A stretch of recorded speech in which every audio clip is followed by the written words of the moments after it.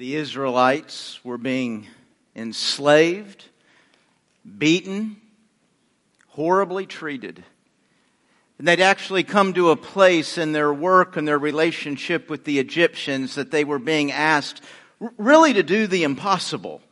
And in not being able to do the impossible, it just gave more reason to the Egyptians to beat them and to treat them so poorly.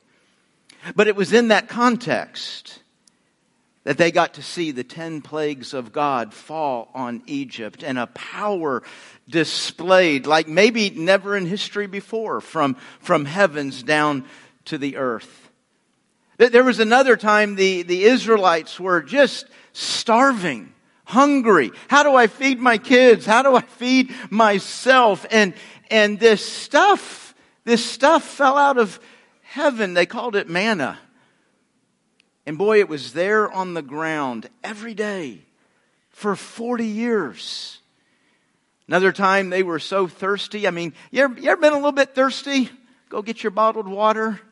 I'm talking about desert thirsty. I'm talking about nothing to drink in the desert. Tongue kind of stuck to the top of your mouth, kind of thirsty. And that's when they saw God bring water from a rock. And today we're going to see the Israelites trapped, fearful of their lives. Oh, but we're going to see the parting of the Red Sea. You know, it's hard not to read through this section of the Bible and think, God, why don't you do stuff like that today? I mean, wouldn't that be cool to see? Don't every now and then you think, boy, if I could see something like that. I mean, I don't know that we say it out loud, but don't we kind of think it'd be easier to believe? I'd be easier to believe, God, if you would show those kinds of things today. But I wonder, while we certainly want to see the miracle, do we really want to be in the conditions that set up for those miracles? We're continuing today our 42 lesson trek through the Bible. We're committed here at the Heights to working through the whole Bible this year in 2019. And that has us doing, as I just said, a 42-week curriculum that we're studying in life groups, those in homes, those in here on campus. And I'm following that same curriculum and looking at those same lessons. And so it's kind of a 1-2 punch each week on that particular area of the Bible. We've already been 7 weeks through Genesis. We're now working our way on a 7-week study from Exodus all the way to Judges. And of course, while we do this as a family, we're encouraging you, the individual, read through your Bible this year. You know, a lot of times when we think of that idea, reading through the Bible in a year, I think we get stuck thinking that can only begin on January 1st. I think it can start on March 10th. I think you can start right now and go to March 9th of next year and that'll work. There's a lot of ways to accomplish this. Hey, maybe you're somebody that has a little bit of a drive time every day. If you use our church app, we have a Bible reading plan in there that has an audio option. So you can listen. I'm not encouraging you to read while you drive. Don't misunderstand me. You can listen to that portion of that day read out loud as you drive. Man, there's so many ways to accomplish this. Jump in there. Don't let a few missed days. Don't let a late start keep you from this blessing. The Bible promises us a great blessing when we read, when we hear, and when we keep God's Word. And we're going to go grab that blessing all together, right? We're going to do that as a large family coming before the Lord, obeying Him, reading His Word. And today, that has us in truly one of the great moments, one of the great miracles in all the Bible, the parting of the Red Sea. Look with me today at Exodus chapter 14. Exodus chapter 14, second book in your Bible, Genesis, Exodus. Get to there. And it's a rather long chapter, and I'm going to read the whole thing. But it's a good story. So hang on, and you might want to hold your nose. Exodus chapter 14, beginning in verse 1. Then the Lord said to Moses, "Tell the people of Israel to turn back and encamp in front of Pi-hahiroth, between Migdol and the sea, in front of Baal-zephon. You shall encamp facing it by the sea. For Pharaoh will say of the people of Israel, they're wandering in the land. The wilderness has shut them in.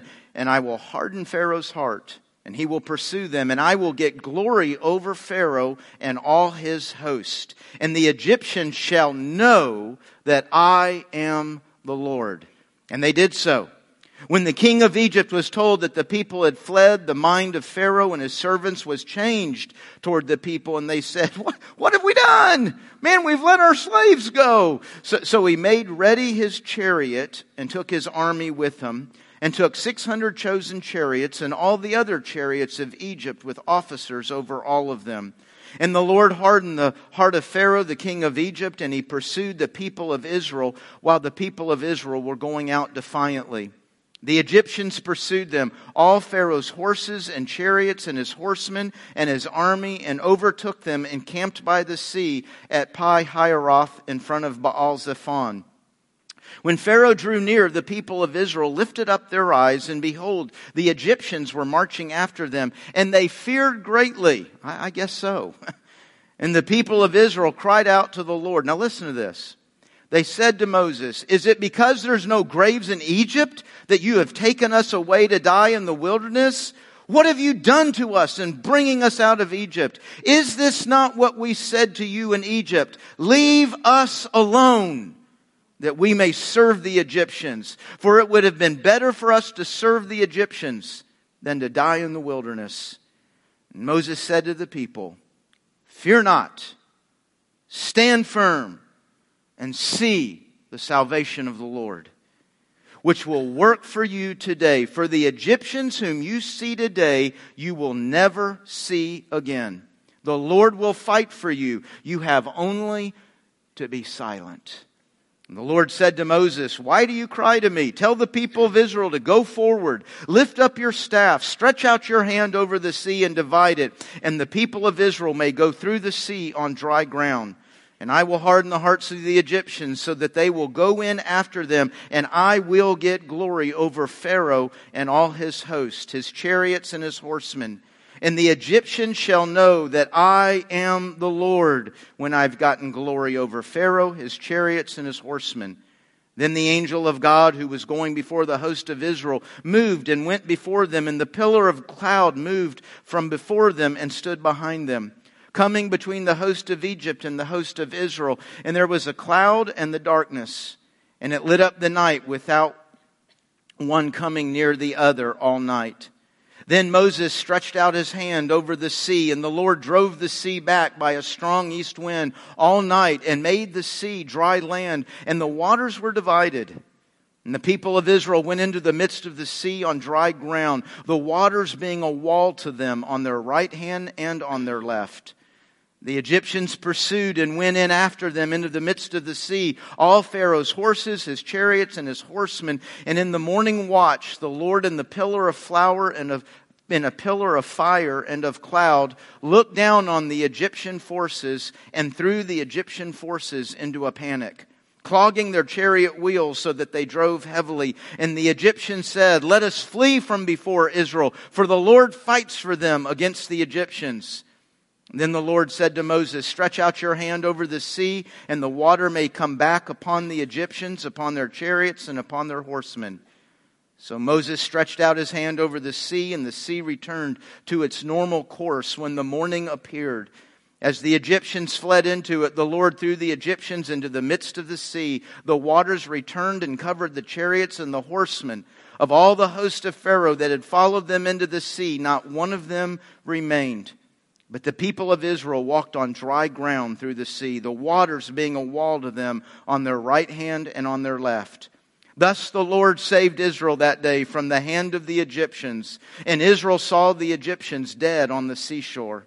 Israel saw the great power that the Lord used against the Egyptians. So the people feared the Lord, and they believed in the Lord and in his servant Moses. We probably could add to that last line. They feared the Lord and believed in the Lord and in his servant Moses for the moment. It won't last very long. Wow, folks, as I just said, this is This is truly one of the great miracles, one of the great stories. I think probably of all the miracles in the Bible, there's not as much written on, researched, debated, and discussed, except maybe the resurrection of Christ. And boy, there are some crazy things and ideas and debates that come out of this. Everything from we have found chariots in the bottom of the sea, which is not actually true.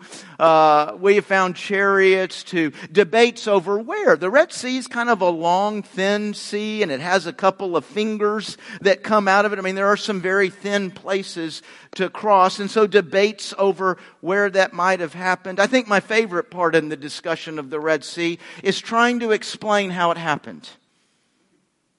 It's a miracle. You understand that by definition that means it can't be explained. You don't bring a natural explanation to a supernatural event. I think there's a couple of reasons why people try to explain this, how it could have happened. One, there are those, I think, with more of a negative take on it. They're trying to remove the miracle. They're trying to say there was no miracle here. Maybe another one, I think maybe somebody that does believe it's a miracle, but is trying to help us work through and see how it could have happened. I think maybe in some people's mind that makes it more believable. That makes it more real if we can understand how God might have done this. I don't know, folks. I need a God who can do some things that I can't explain. I'm kind of anticipating He can do that. Kind of like I'm anticipating He can raise me from the dead. Can't totally explain what that'll look like or how it'll happen. But I'm counting on God to do that, aren't you? You know, the Bible says some things that are challenging. Some things that are like, man, I've never seen anything like that. I don't know. But you know, folks, here's the good news. There's things in the Bible that can't really be proven. You can't historically prove the Red Sea. There's no ability to say, here's how we know this happened. We take that story by faith. But it's not faith in the unbelievable. The Bible has a tremendous history of being proven over and over and over and over, never disproven, never shown to be lying. So while it might be hard for me to grasp how something like the Red Sea would have happened, my God can part the Red Sea. My God. Can we applaud God for that? I think, shouldn't we? Hey, Lord, that was pretty cool. I'd have paid a ticket to see that. Now, here's the funny thing. Did you notice in the story I read that none of the eyewitnesses of that great miracle wanted to be there? Not one of them. That they actually said, God, we're sorry we trusted you. We're sorry that we followed you. We're sorry that we followed that fool Moses out to this place. I wish we had never trusted you. You know, folks, that's why I say a moment ago, it's easy to want miracles. It's not easy to be in the circumstances that require them. You know, none of us wants to be trapped. None of us wants to feel like we're in a place in life where we are trapped. But that's where they are right now. Man, I don't want to be trapped. You don't want to be... let's forget the Red Sea for a moment. You and I don't want to be trapped in a place where our only escape is for God to be God. Now, we'll come in here and we'll sing about God being God. We'll praise God. We'll say we believe in great miracles. But don't put me in a situation where the only thing I have to hold on to is God being God. Because those are hard circumstances, right? Chances are we all go through our Red Seas, right? We all have a Red Sea. It may not involve any water. It may not involve a wall on the right and a wall on the left. But we have those places we feel trapped. We have those places we desperately need God to move and to work. And I think as we walk through the sea, as we walk through this great story, there's a couple of phrases. That whole long story, I think it took me almost 5 minutes to read it. I want us to walk through the other side and just walk out with a couple of phrases. Just a couple of phrases from that story. The first phrase is verses 3 and 4. They wandered, and I will get glory. They wandered. They wandered. You know, folks, the truth is, if we put ourselves in the story, we're in a place, like the Israelites, don't really want to be there. I don't want to be. God purposely led them to wander. Now, you and I know the end of the story. That's what makes it hard for us to feel what the Israelites are feeling. We know the end of the story. We know what God is doing. Yes, He's leading them to wander, but He's setting them up for something big. But they feel trapped. And boy, the feelings of being trapped are real, aren't they? My guess is there's some people in here right now. That's exactly where you are at this moment. You're feeling trapped in maybe a really bad situation at work. Maybe you're trapped in a decision and maybe because of what somebody else is doing, you don't see a way out. You can't get out. You feel like the situation or a person has some kind of control on you, and you're trapped in that moment. And maybe you read this and think, God, did you trap me?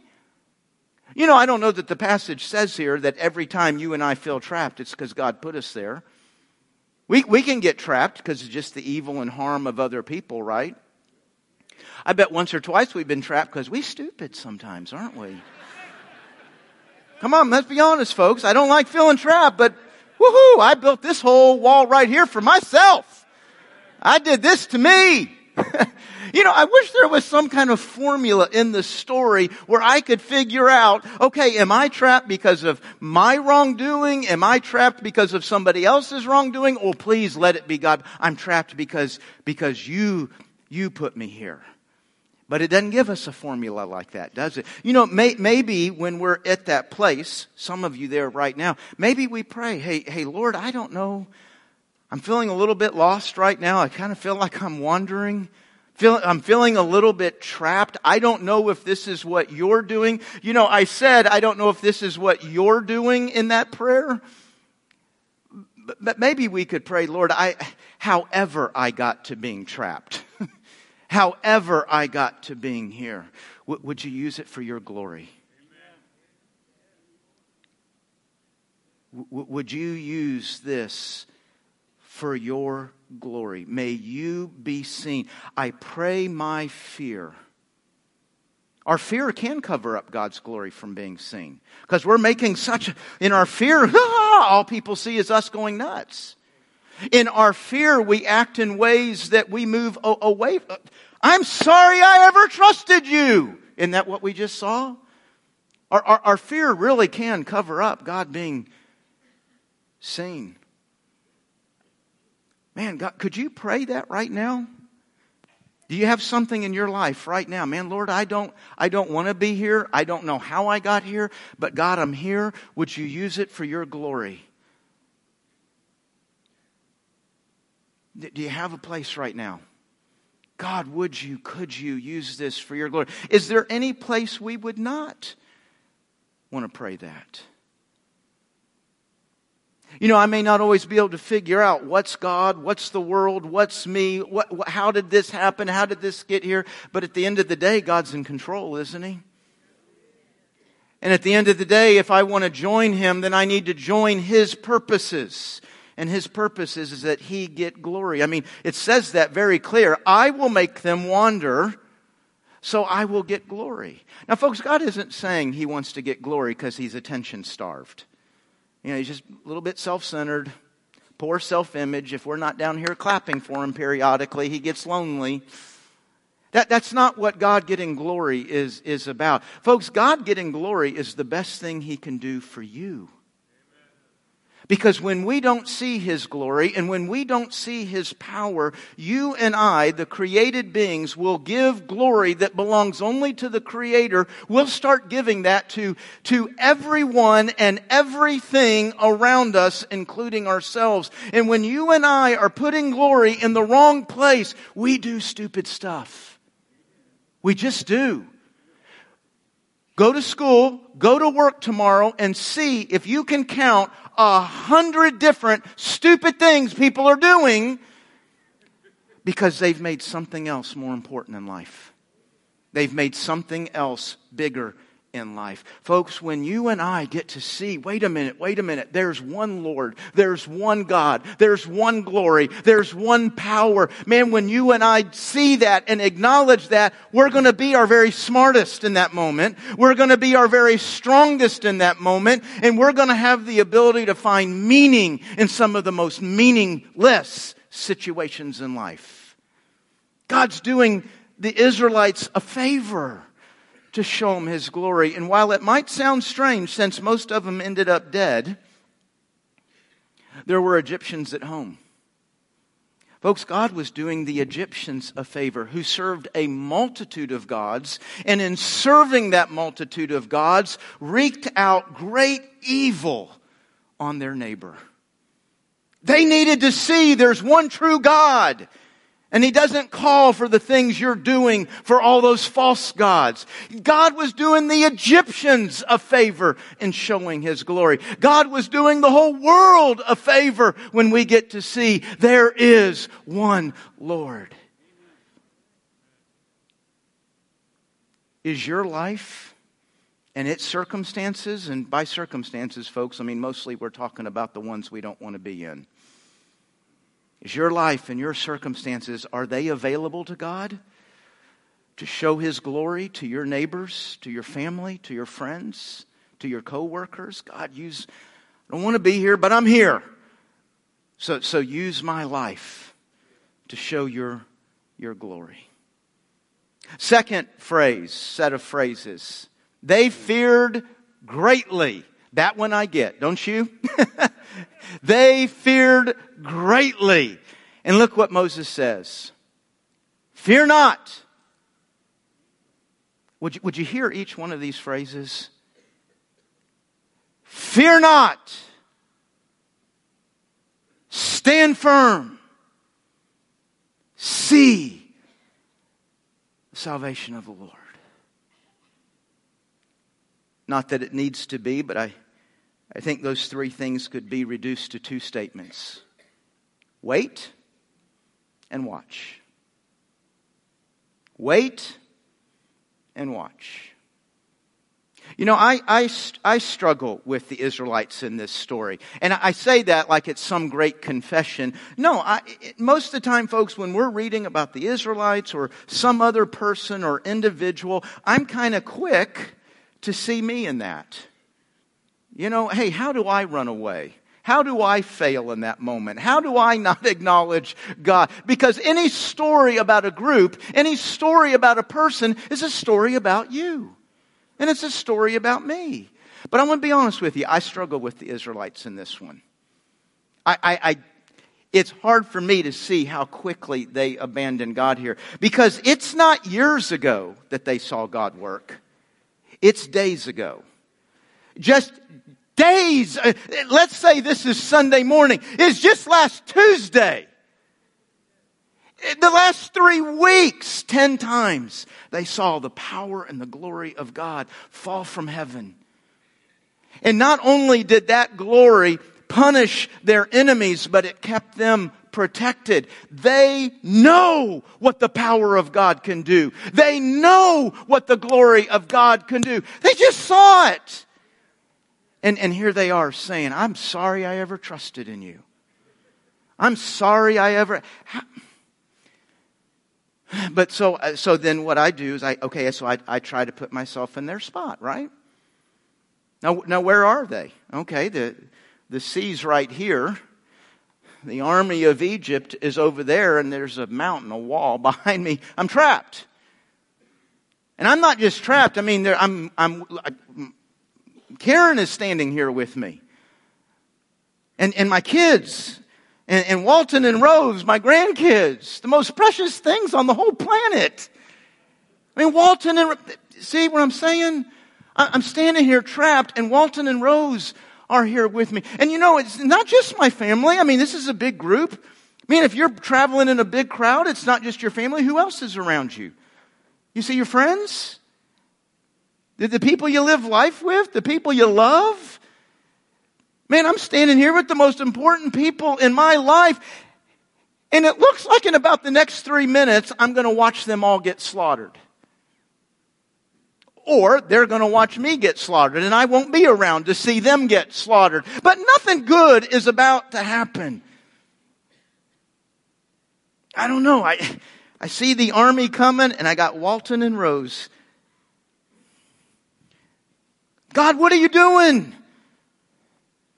All of a sudden, maybe I lose a little bit of confidence in myself that I would have responded right. And I know y'all wouldn't have.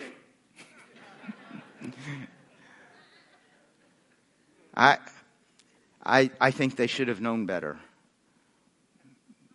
But I'm not the one standing there with my children and grandchildren about to get killed. So look at what Moses tells them to do. I mean, folks, this is so much more than a miracle. If all you see is a miracle, you've really missed what's going on here.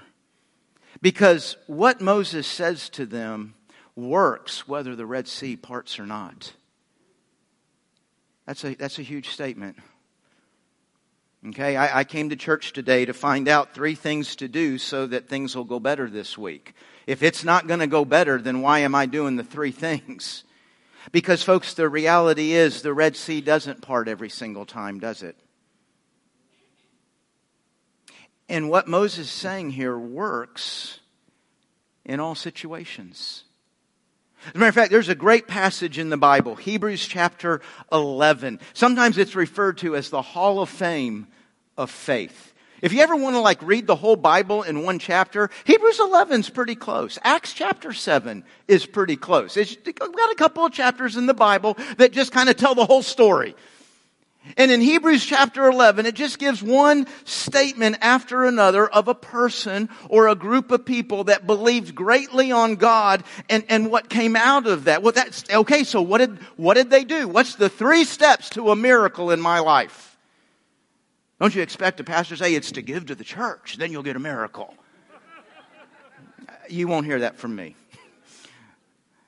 What are the 3 steps so I can get my miracle? And man, it's just faith, miracle, faith, miracle, faith, miracle, faith, and great work of God over and over and over. But the reality is that's not what the Bible is saying happens every single time. Look up here, Hebrews 11:29. I went ahead and threw in the line about the Red Sea. Okay, by faith, that's how every line in Hebrews 11 begins. By faith, people crossed the Red Sea as on dry land. But others, there was others that didn't see the Red Sea parted. They were mocked and they were flogged. Some of them ended up in handcuffs and chains. And they were imprisoned. They were stoned. Man, I tell you what, I don't want to be sawn in two.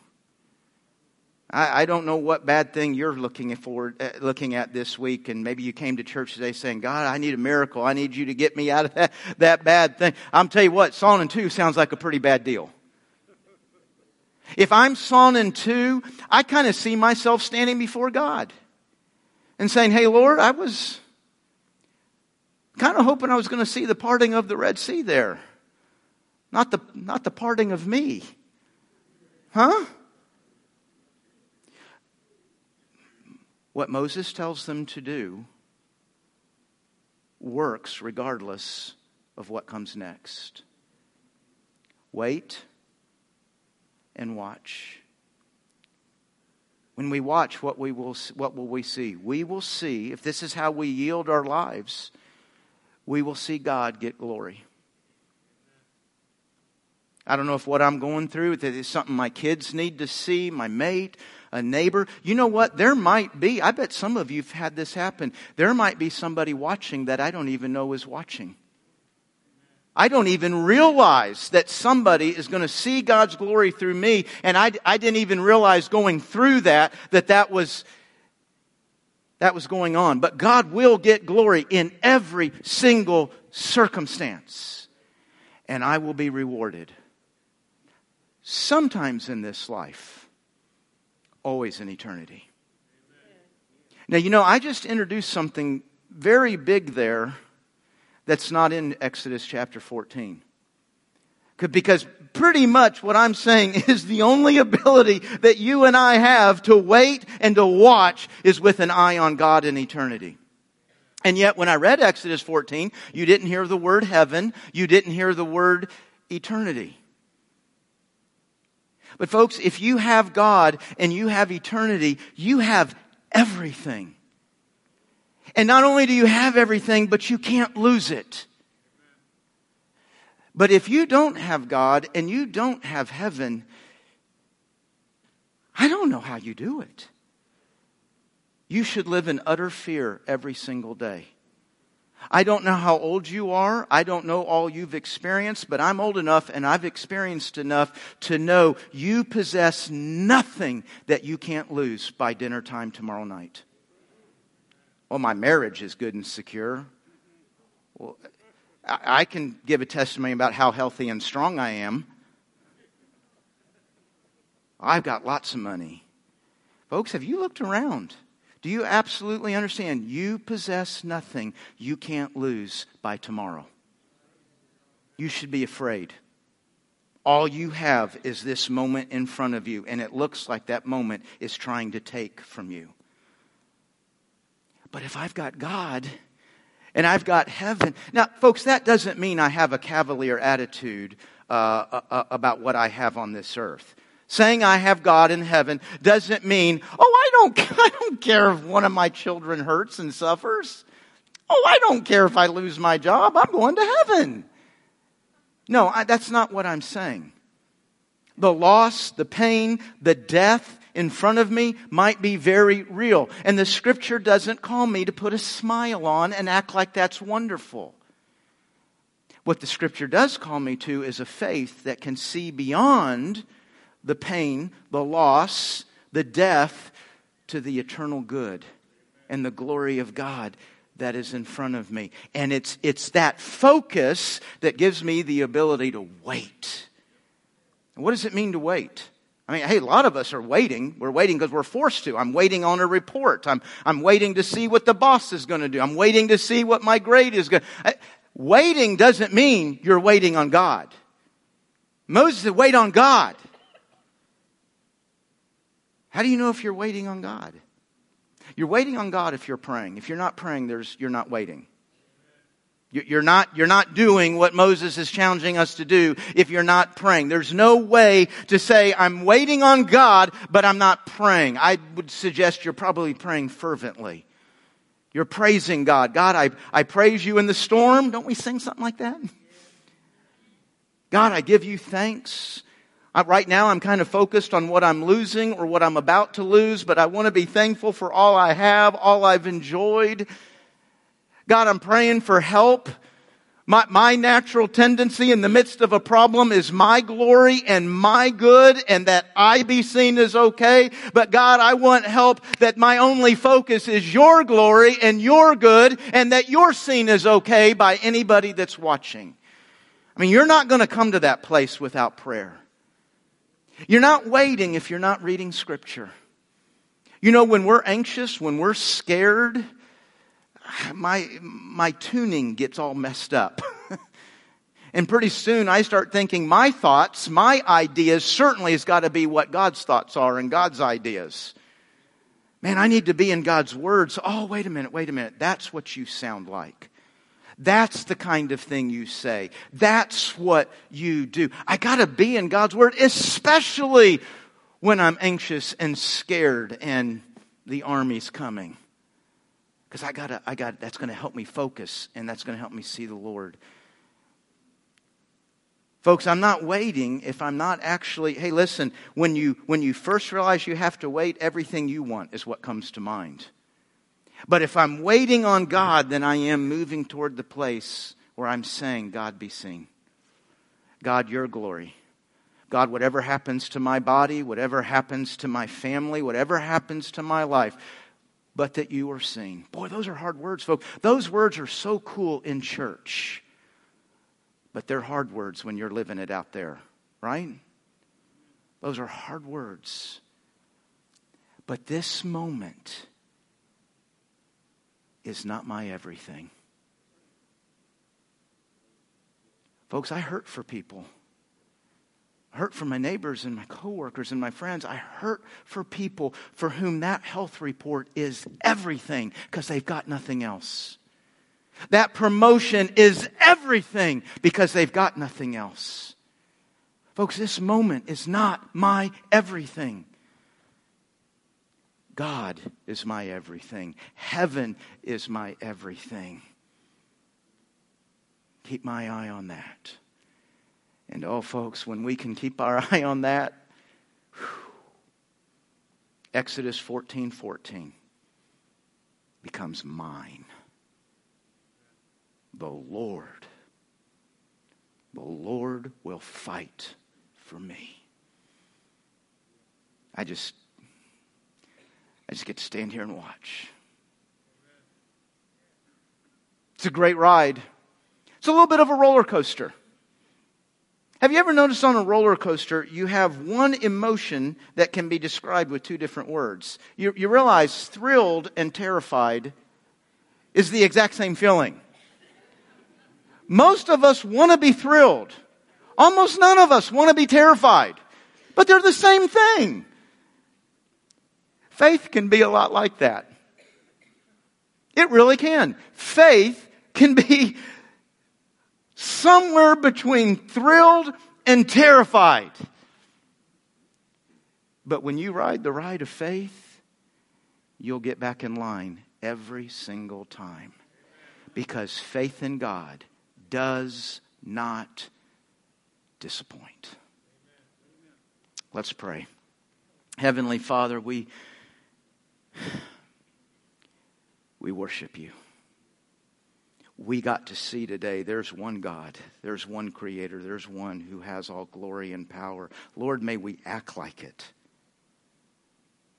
Lord, I pray you would guide every one of us here in this room, everyone out there at our Midlothian campus, everyone watching online. Guide every single one of us, every living, breathing person right here, right now, to think of one place in our lives.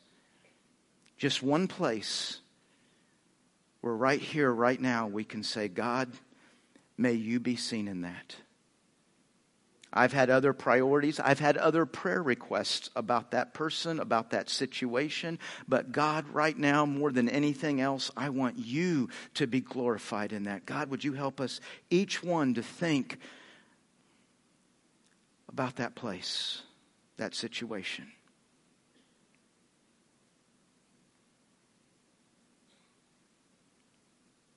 God, you are worthy of using my life, using our lives in any way you choose. You be glorified. In Jesus' name we pray. Amen. Amen.